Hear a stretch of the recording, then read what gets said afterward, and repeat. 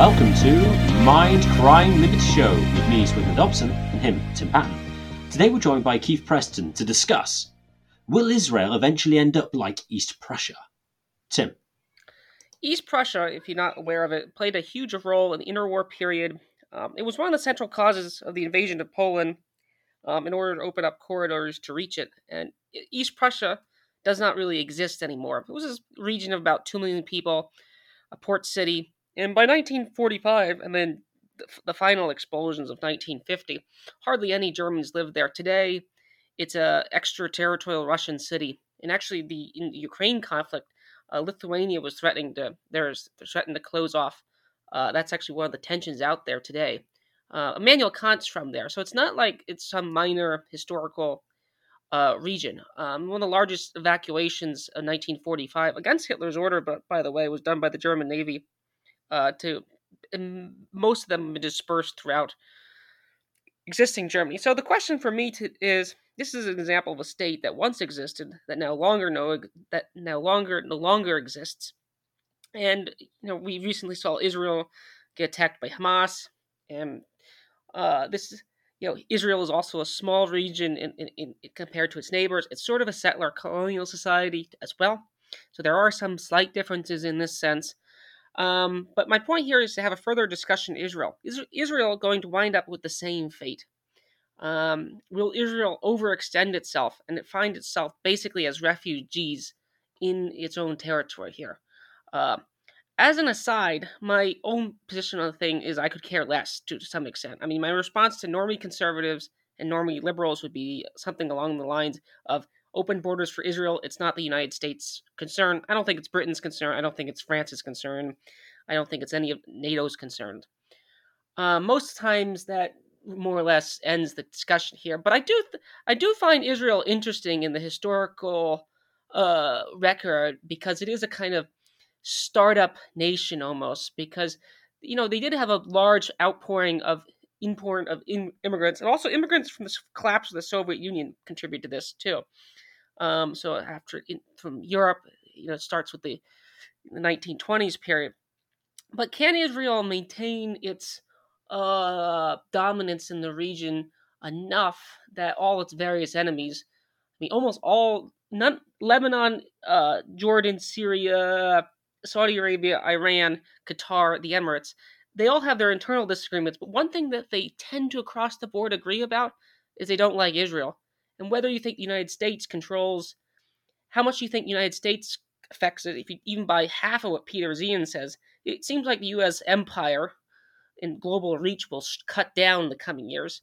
So this seems to be a bad fate, so to speak, for Israel. Like, can it maintain this thing? It does have nuclear weapons. So, Keith, what would you think about that question? Will it eventually wind up more or less off the map, so to speak? And I just use East Prussia as a sort of an example of a once powerful state that no longer exists. Well,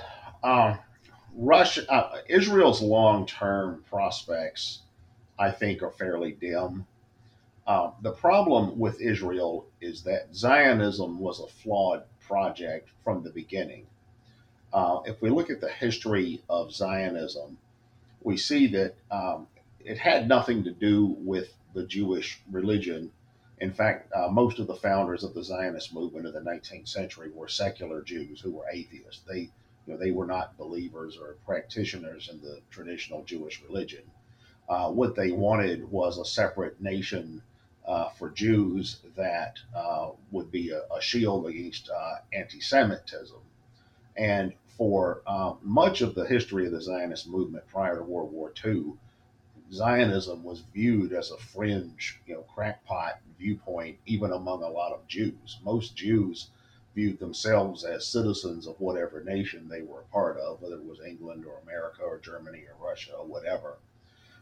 You had, some Jews that embraced Zionism, and initially there was a lot of sympathy for Zionism from the left, from the Jewish left, because, and largely for the same reason that communism appealed to a lot of Jews, in the sense that they had this idea, well, if the workers have no country, if we don't have countries, then there's not going to be nationalities, there's not going to be ethnic exclusion and anti-Semitism and things like that.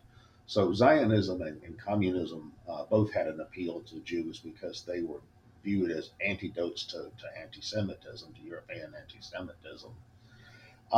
Of course, the region where Israel is located was for centuries controlled by the Ottoman Empire, and Zionism became a viable project. Well, initially there were ideas about having a Jewish homeland in places outside the Holy Land, like places like Argentina, Uganda. These were all considered as potential Jewish homelands. Um, but after World War One, when the Holy Land uh, became an English possession, an English colonial possession, then all of a sudden the idea of Jewish reconquest of the Holy Land became something that was viable. And that's how you got the Balfour Declaration. The Balfour Declaration, for the which was the idea of creating a Jewish state in Palestine. Um, and that idea lingered for a while, and you had a lot of Jews that migrated to um, Palestine, and you also had Zionist terrorist groups that were engaged in terrorism against all kinds of interests in the region, against Arabs, against the British, against lots of people. And this went on for a while, and then the number of Zionist migrants continued to increase. And then after World War II, after the Holocaust happened, there was this increased sympathy for Zionism because people were thinking, oh, yeah, well, maybe the Jews really do need a homeland of their own. So, with the assistance of England and America, Israel was established largely through the actions of Zionist terrorist organizations. In the Middle Eastern world, there's a thing called the Nakba, which was the establishment of Israel in 1948, accompanied by the ethnic cleansing of 700,000 Palestinians from the region. There's, of course, there was the Arab-Israeli War of 1948 as well, and I was watching a video the other day from Dennis Prager where he was giving his own version of the history of Israel, and of course, Dennis Prager is an ultra-Zionist, and he was making it sound like poor little Israel was always just trying to live in peace and never did anything to anyone, and these nasty Arabs just won't leave them alone.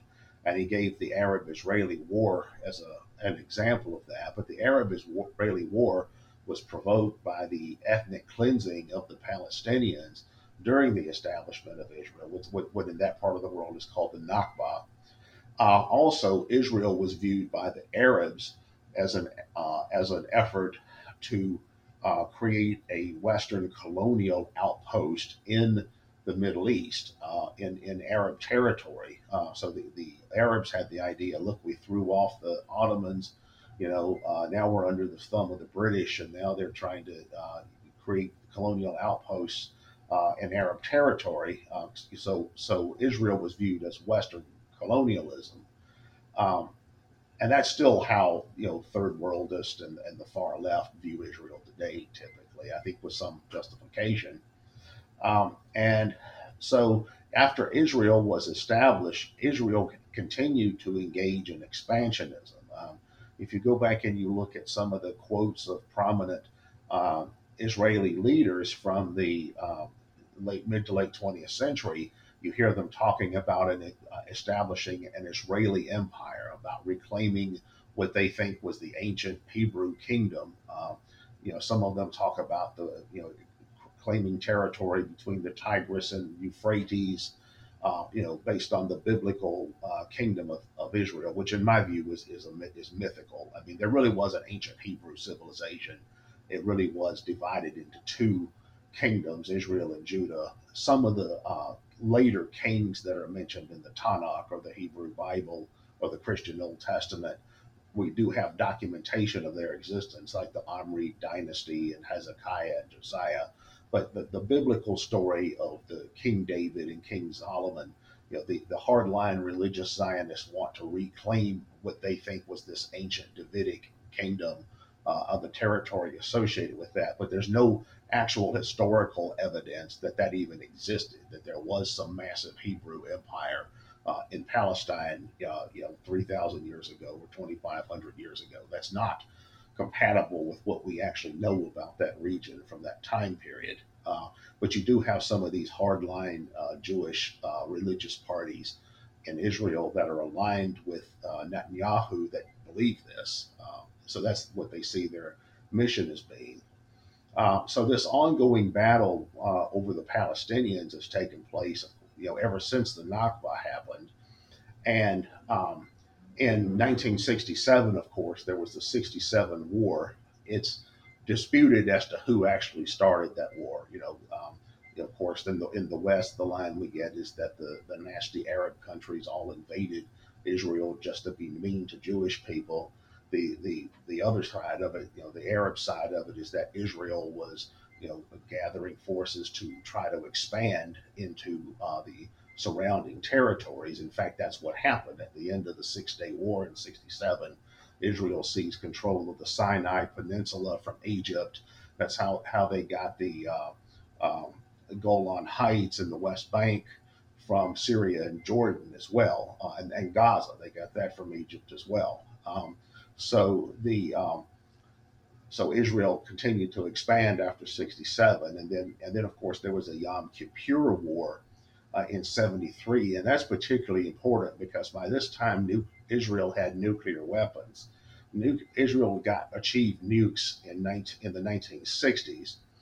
They've never actually admitted that they have nuclear weapons, but it's common knowledge. But they're not even recognized as an officially nuclear country, even though they obviously are. But in 1973, Golda Meir threatened to use atomic weapons if President Richard Nixon, U.S. President Nixon, did not provide Israel with the weapons they needed to defeat the Arabs in the Yom Kippur War.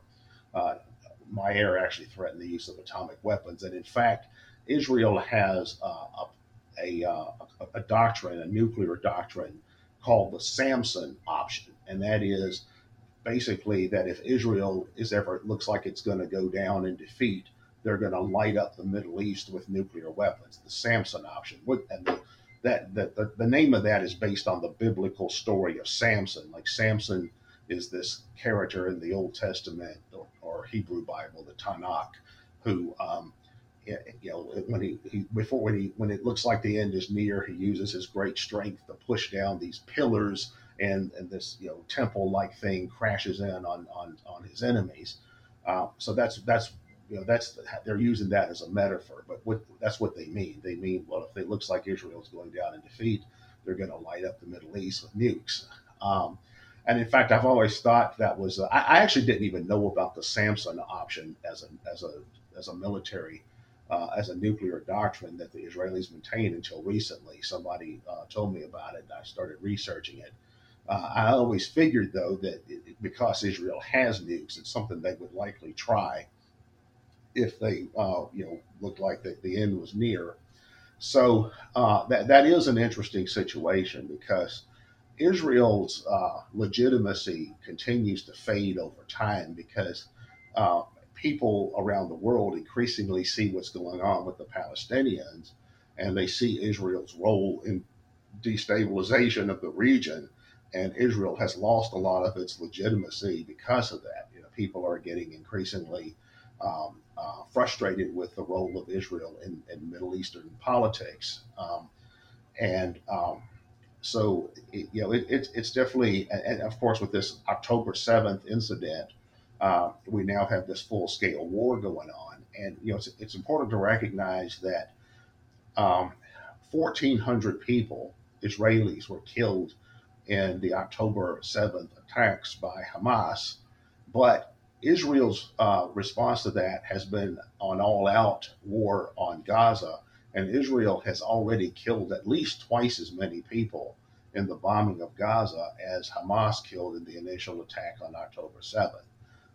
So Israel's already enacted retribution twice over, at least, if not more by now. And then the big issue right at the present time is how far is this war going to go? There's evidence that Hezbollah might be involved and that Iran might even get involved. Of course, the United States has recently sent a couple of thousand troops to the region, ostensibly in a non-military role or non-combatant role.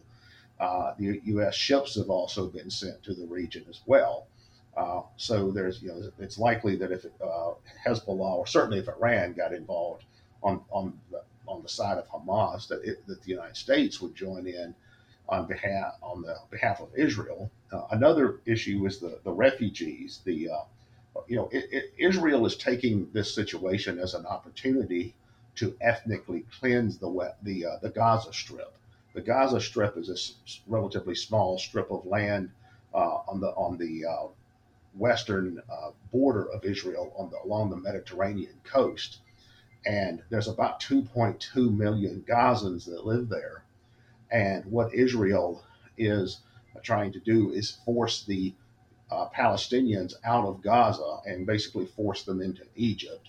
Of course, the Egyptians don't want them, in part because they don't want a massive influx of migrants and refugees, and in part because the Palestinians are low status people in the Middle East. They're kind of like the Roma, something in Europe, and also because Egypt does not want to embolden Israel as well to continue to expand. But Israel is trying to ethnically cleanse the Gaza Strip, and in part to eradicate Hamas, to not have the issue of Hamas to deal with anymore. And Hamas, by the way, was actually created in part with the assistance of Israel as opposition to the PLO.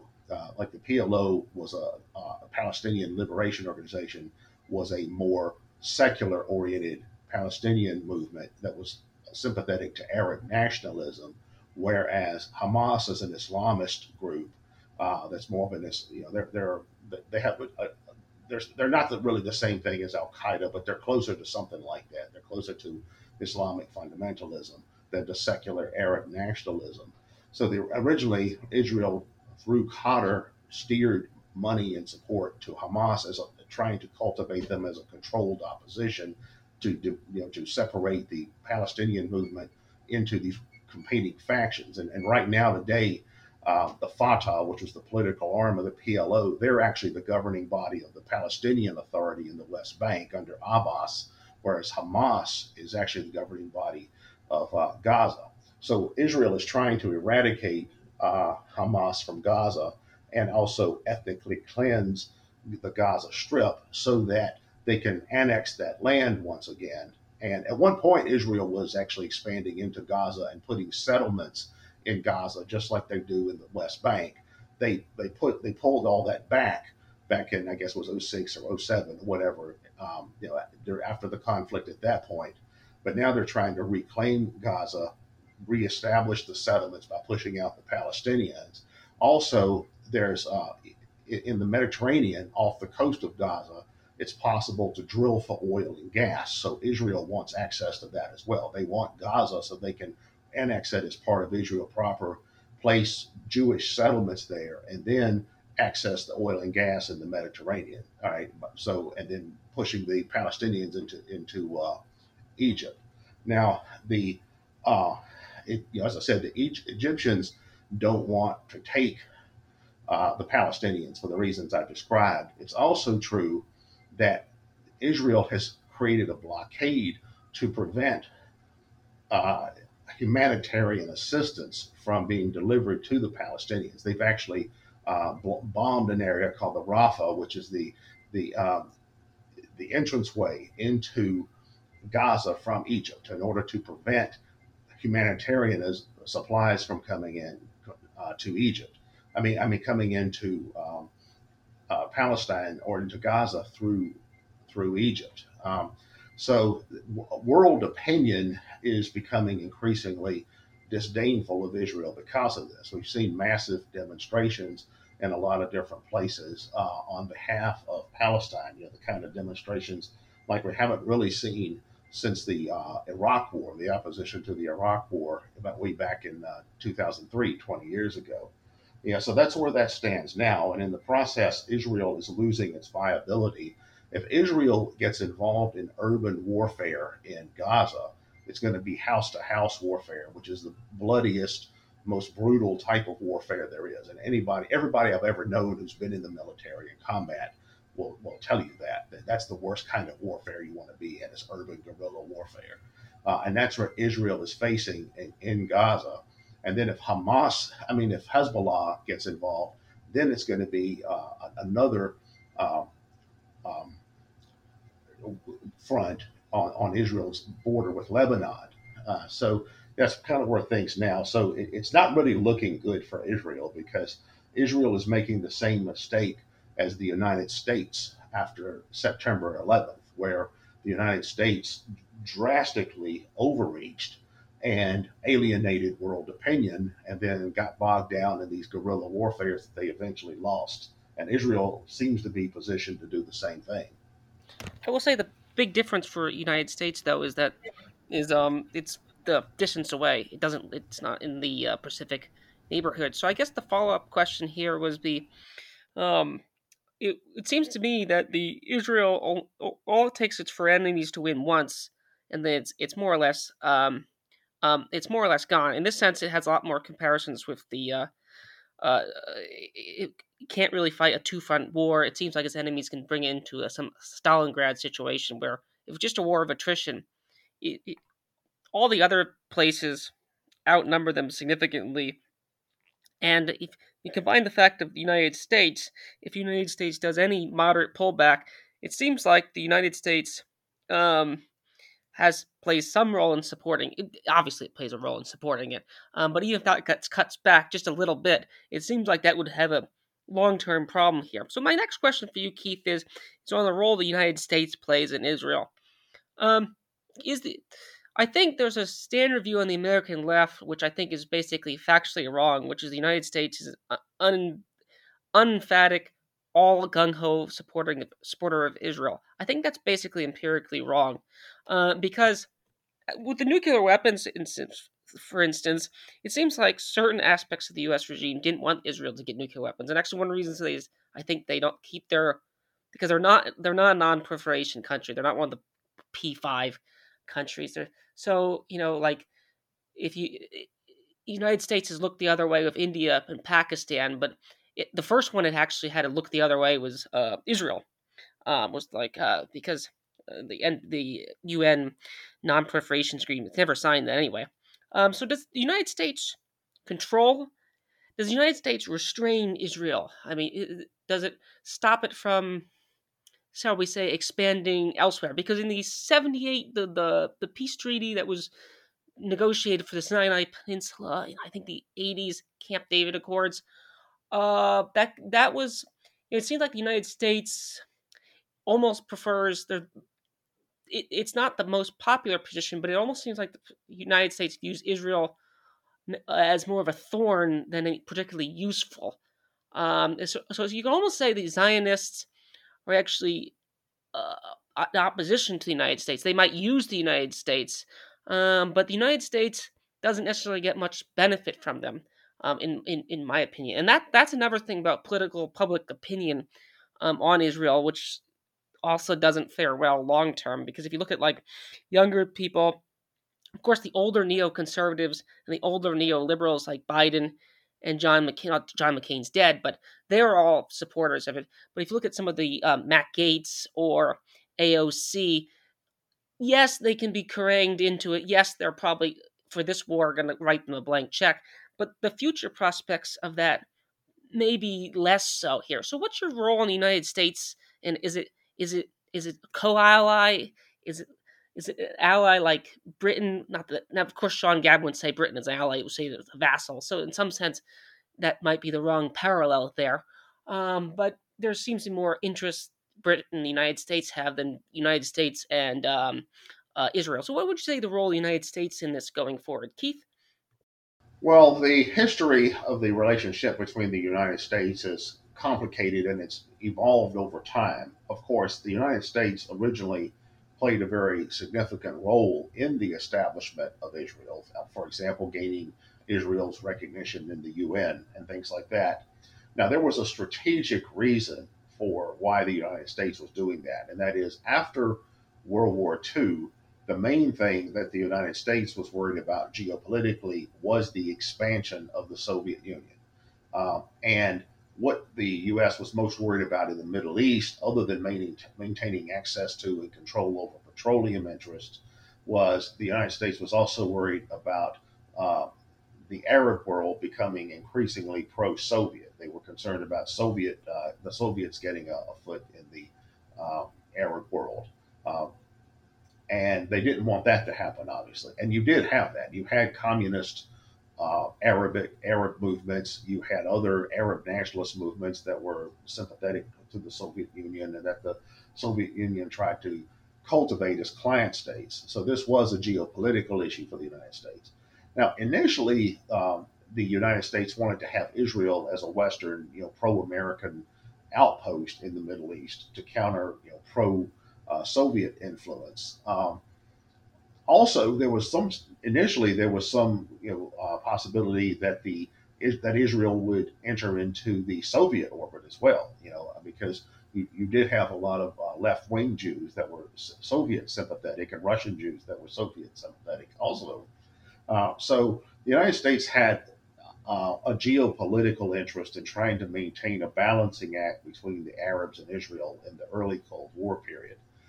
In fact, when the Suez Canal crisis happened in 1956, President Eisenhower sided with the Egyptians over the Israelis, in large part because he didn't want to alienate the Arab world over that particular issue. In the 1960s, the Kennedy administration was very strongly pro-Israel. Interestingly, in the United States, there's this lengthy history of alliances between Irish Catholics and Jews for some reason as well. The Kennedys have always been very pro-Israel. Like Bobby Kennedy today is very, very, Bobby Kennedy Jr., who's running for president, he's very, very zealously pro-Israel.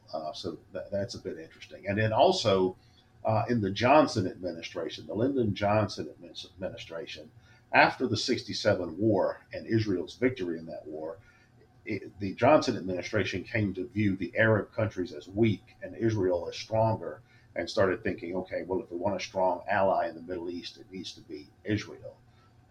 And then, of course, there's the Yom Kippur War, where the Golda Meir essentially engaged in nuclear blackmail of the United States in order to obtain weaponry.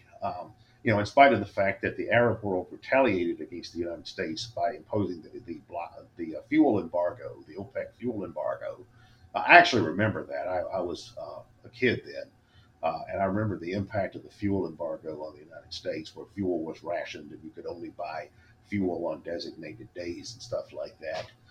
That was in 1973.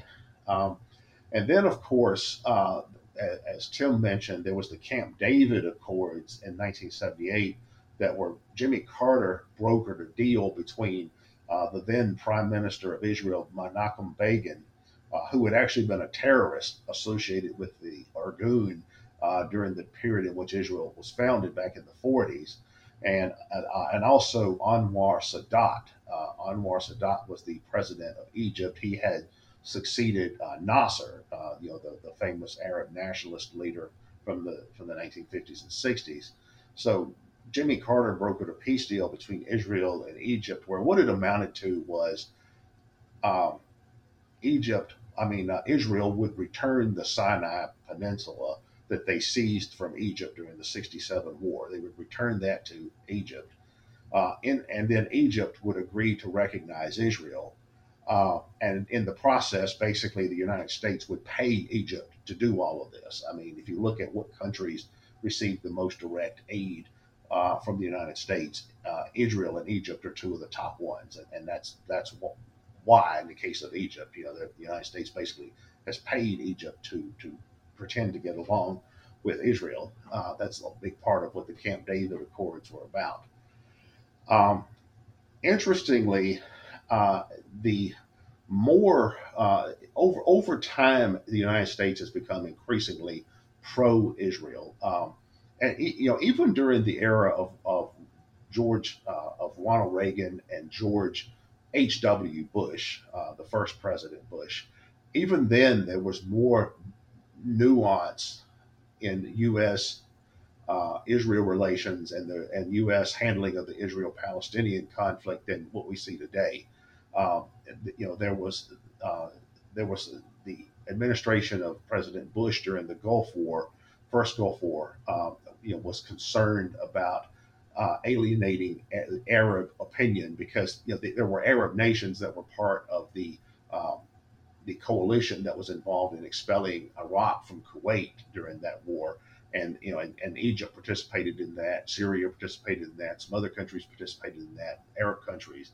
So President George H.W. Bush did not want to alienate Arab opinion, and he basically leaned on Israel to tone it down as far as certain things that were going on at the time, because he didn't want the U.S. to be seen as too overly biased towards Israel. Interestingly, though, as we get into the 1990s and then into the 2000s, we see the United States becoming even much more pro-Israel. And I think a big part of that has to do with the rise of these people in the United States called the neocons or the neoconservatives. There's this big question of who are the neoconservatives, and I've written about this, like I've published several essays about this in some of the anthologies that Paul Gottfried has put together about the neoconservatives. But the neoconservatives are a movement that came out of the far left that is rabidly pro-Israel for a variety of reasons. And when we look at the policies of the Clinton administration and the Clinton State Department under people like Madeleine Albright, and then certainly the policies of the George W. Bush administration, under the influence of people like Paul Wolfowitz, for example, what we start to see is Israeli and American foreign policy starts to develop this kind of almost symbiotic relationship.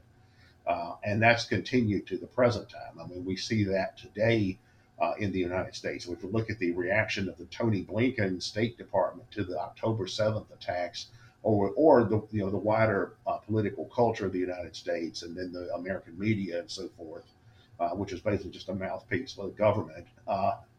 If we look at all of that, what we see is that it's almost like America was attacked on October the 7th.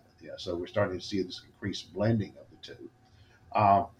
That is not really helpful to the United States in many ways because the Muslim world, the Arab world, the Middle Eastern world, they increasingly blame the United States for the conduct of Israel in the region.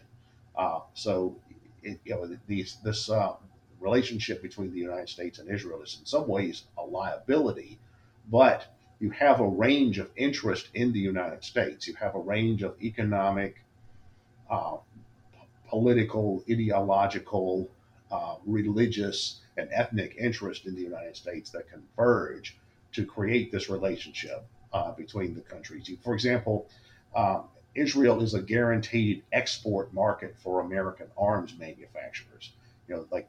What happens is that America gives all this money, billions of dollars, to Israel on the condition that Israel uses some of that money to buy armaments from American arms manufacturers. So it's a guaranteed arms export market for American arms makers that's underwritten by U.S. taxpayers.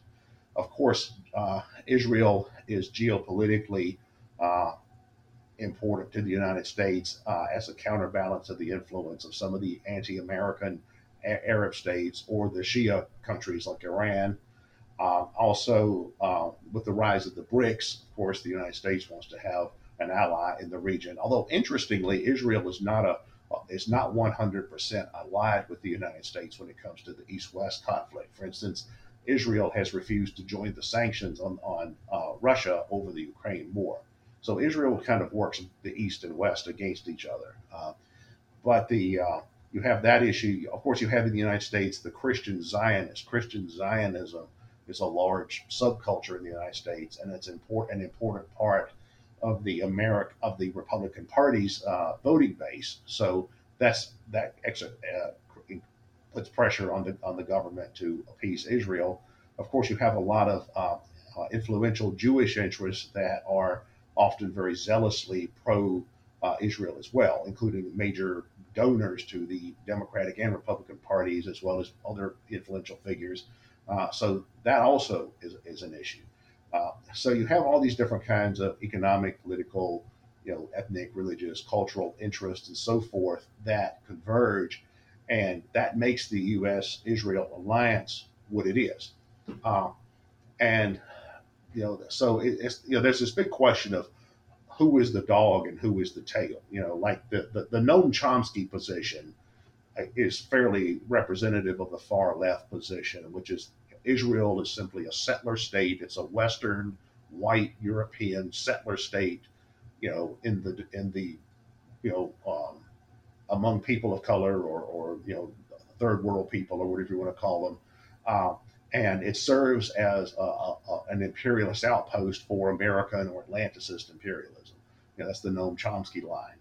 There's, of course, the opposite point of view, which says that Israel, I mean, that it's Israel that's actually controlling the United States. Of course, the anti-Semites believe that, but there are some anti-Zionist Jews who believe that. For example, I once had a conversation with Gilad Atzmon, who was a very staunchly anti-Zionist Jewish Israeli, and he once told me that he says your country is a colony of mine. So you have that point of view coming from a range of directions as well.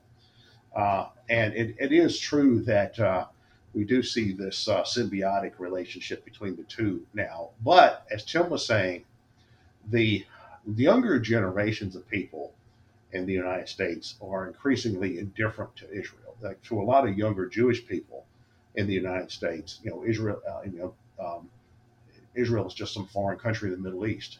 I mean, it's no more important to them than, say, England is to an American of Anglo-Saxon ancestry or an American of German ancestry. You also see growing disdain for the U.S.-Israel relationship among some sectors of the right. Sometimes for anti-Semitic reasons, sometimes just on isolationist reasons.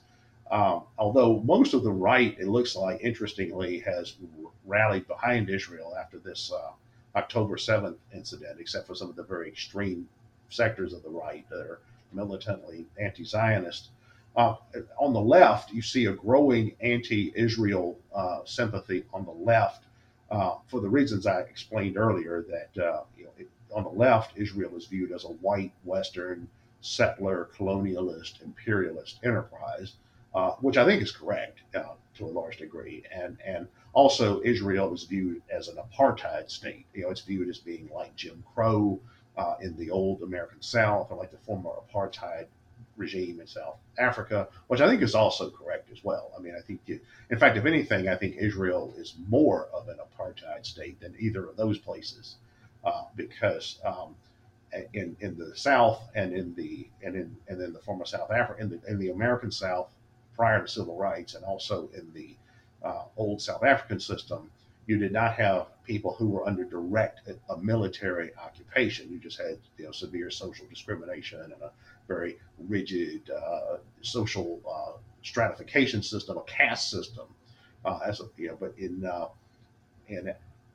Gaza and the West Bank, you actually have actual military occupation. And right now, of course, the Gazans are being bombarded with bombs, and probably well over 3,000 Gazans have been killed already.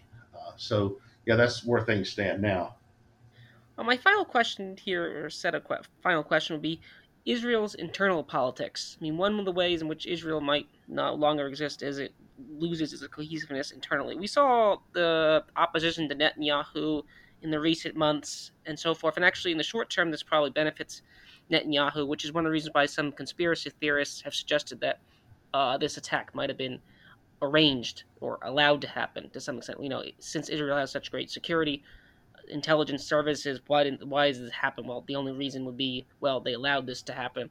And it's interesting who they attacked here. And this speaks to the sort of internal divisions within Israel. They attacked a peace festival, music festival. So sort of like a hippie, be sort of like if a terrorist attacked, I don't know, Burning Man conference, Burning Man thing or something like that.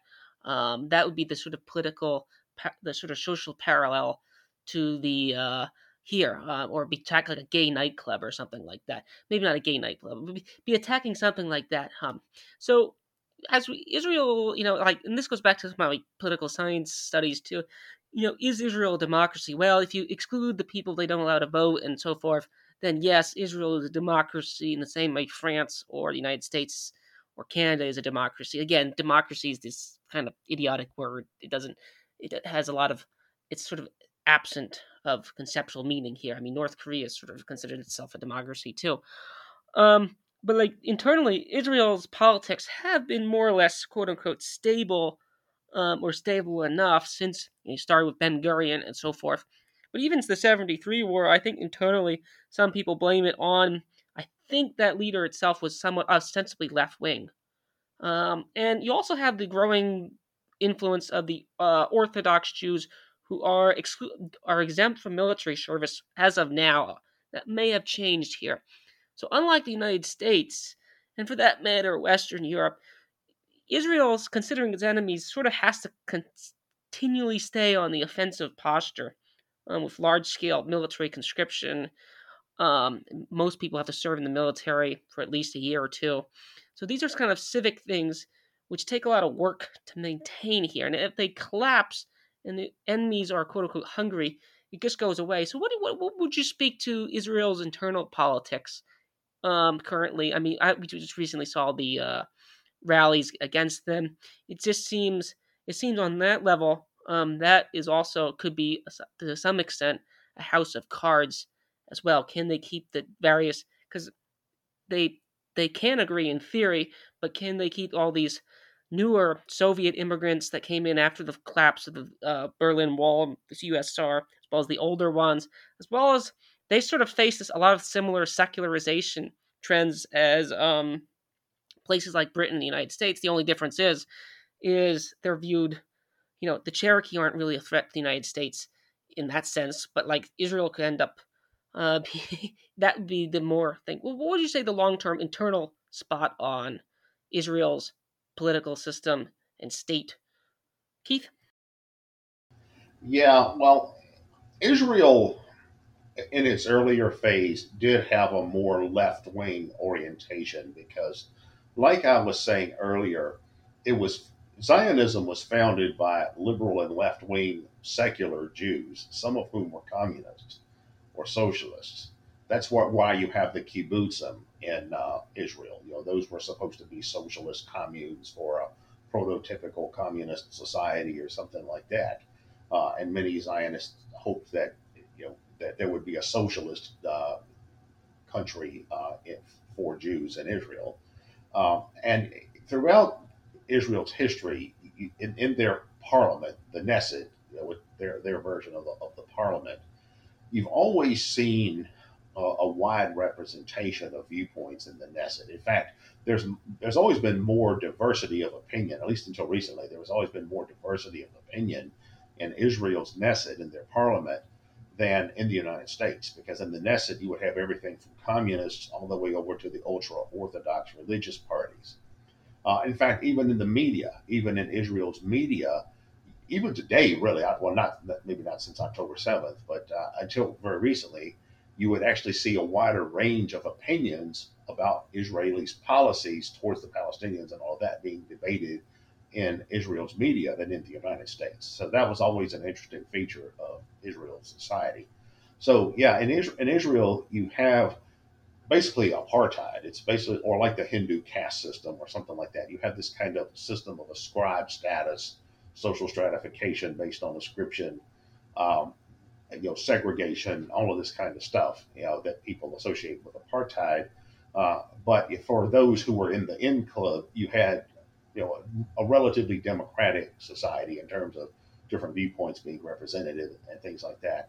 Now, Israel has taken a sharp rightward turn in recent years. It's one of the few countries in the world where the young people are more racist and more religious than older people. That's in most countries around the world, you don't find that. You find that younger people tend to be less religious, less prone towards, say, racial outgroup hostility, uh, or exclusion than older people. But it's precisely the opposite in Israel. Young people tend to be more right wing, and over time, right-wing parties have gotten a lot more influence in Israel. But Benjamin Netanyahu is a good example. He represents the Likud party. The Likud are kind of like our neocons here in the States, or maybe there may be even somewhat to the right of that. They may be like some of the Euro nationalist parties. But they're aligned with the ultra Orthodox Zionist parties. We have ultra Orthodox Jews that are anti Zionist, and they're constantly in conflict with the Israeli state. But you also have the equivalent of Jewish religious fundamentalists who are gung ho Zionists. And Netanyahu is aligned with these folks. And some of these folks are pretty hardcore. I mean, if you listen to some of the things they say about the Palestinians, they sound like Heinrich Himmler talking about the Jews or something like that. And that's who's running Israel's government, or these are some of the people who hold some of the key positions in Israel's government today. So Israel has become much more right-wing over time.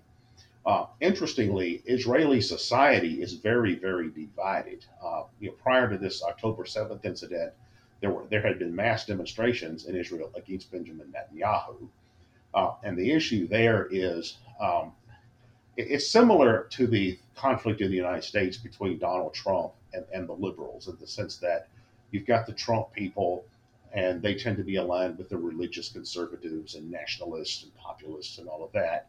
And then you have the liberals, and they tend to be aligned with the deep state, the CIA and FBI and that stuff. And Israel is the same way. You have the liberals, and they tend to be aligned with Mossad, which is the intelligence services for Israel, kind of like the CIA in the U.S. or the MI6 in Britain. And then you've got the Netanyahu aligned, of course, with the religious parties. And Netanyahu is somewhat similar to Trump. He's this kind of populist nationalist leader. He's a lot smarter than Trump, and he's also always in trouble with the law. Like there's currently some, I think, criminal indictments pending against Netanyahu as well. And he's very controversial in Israel itself.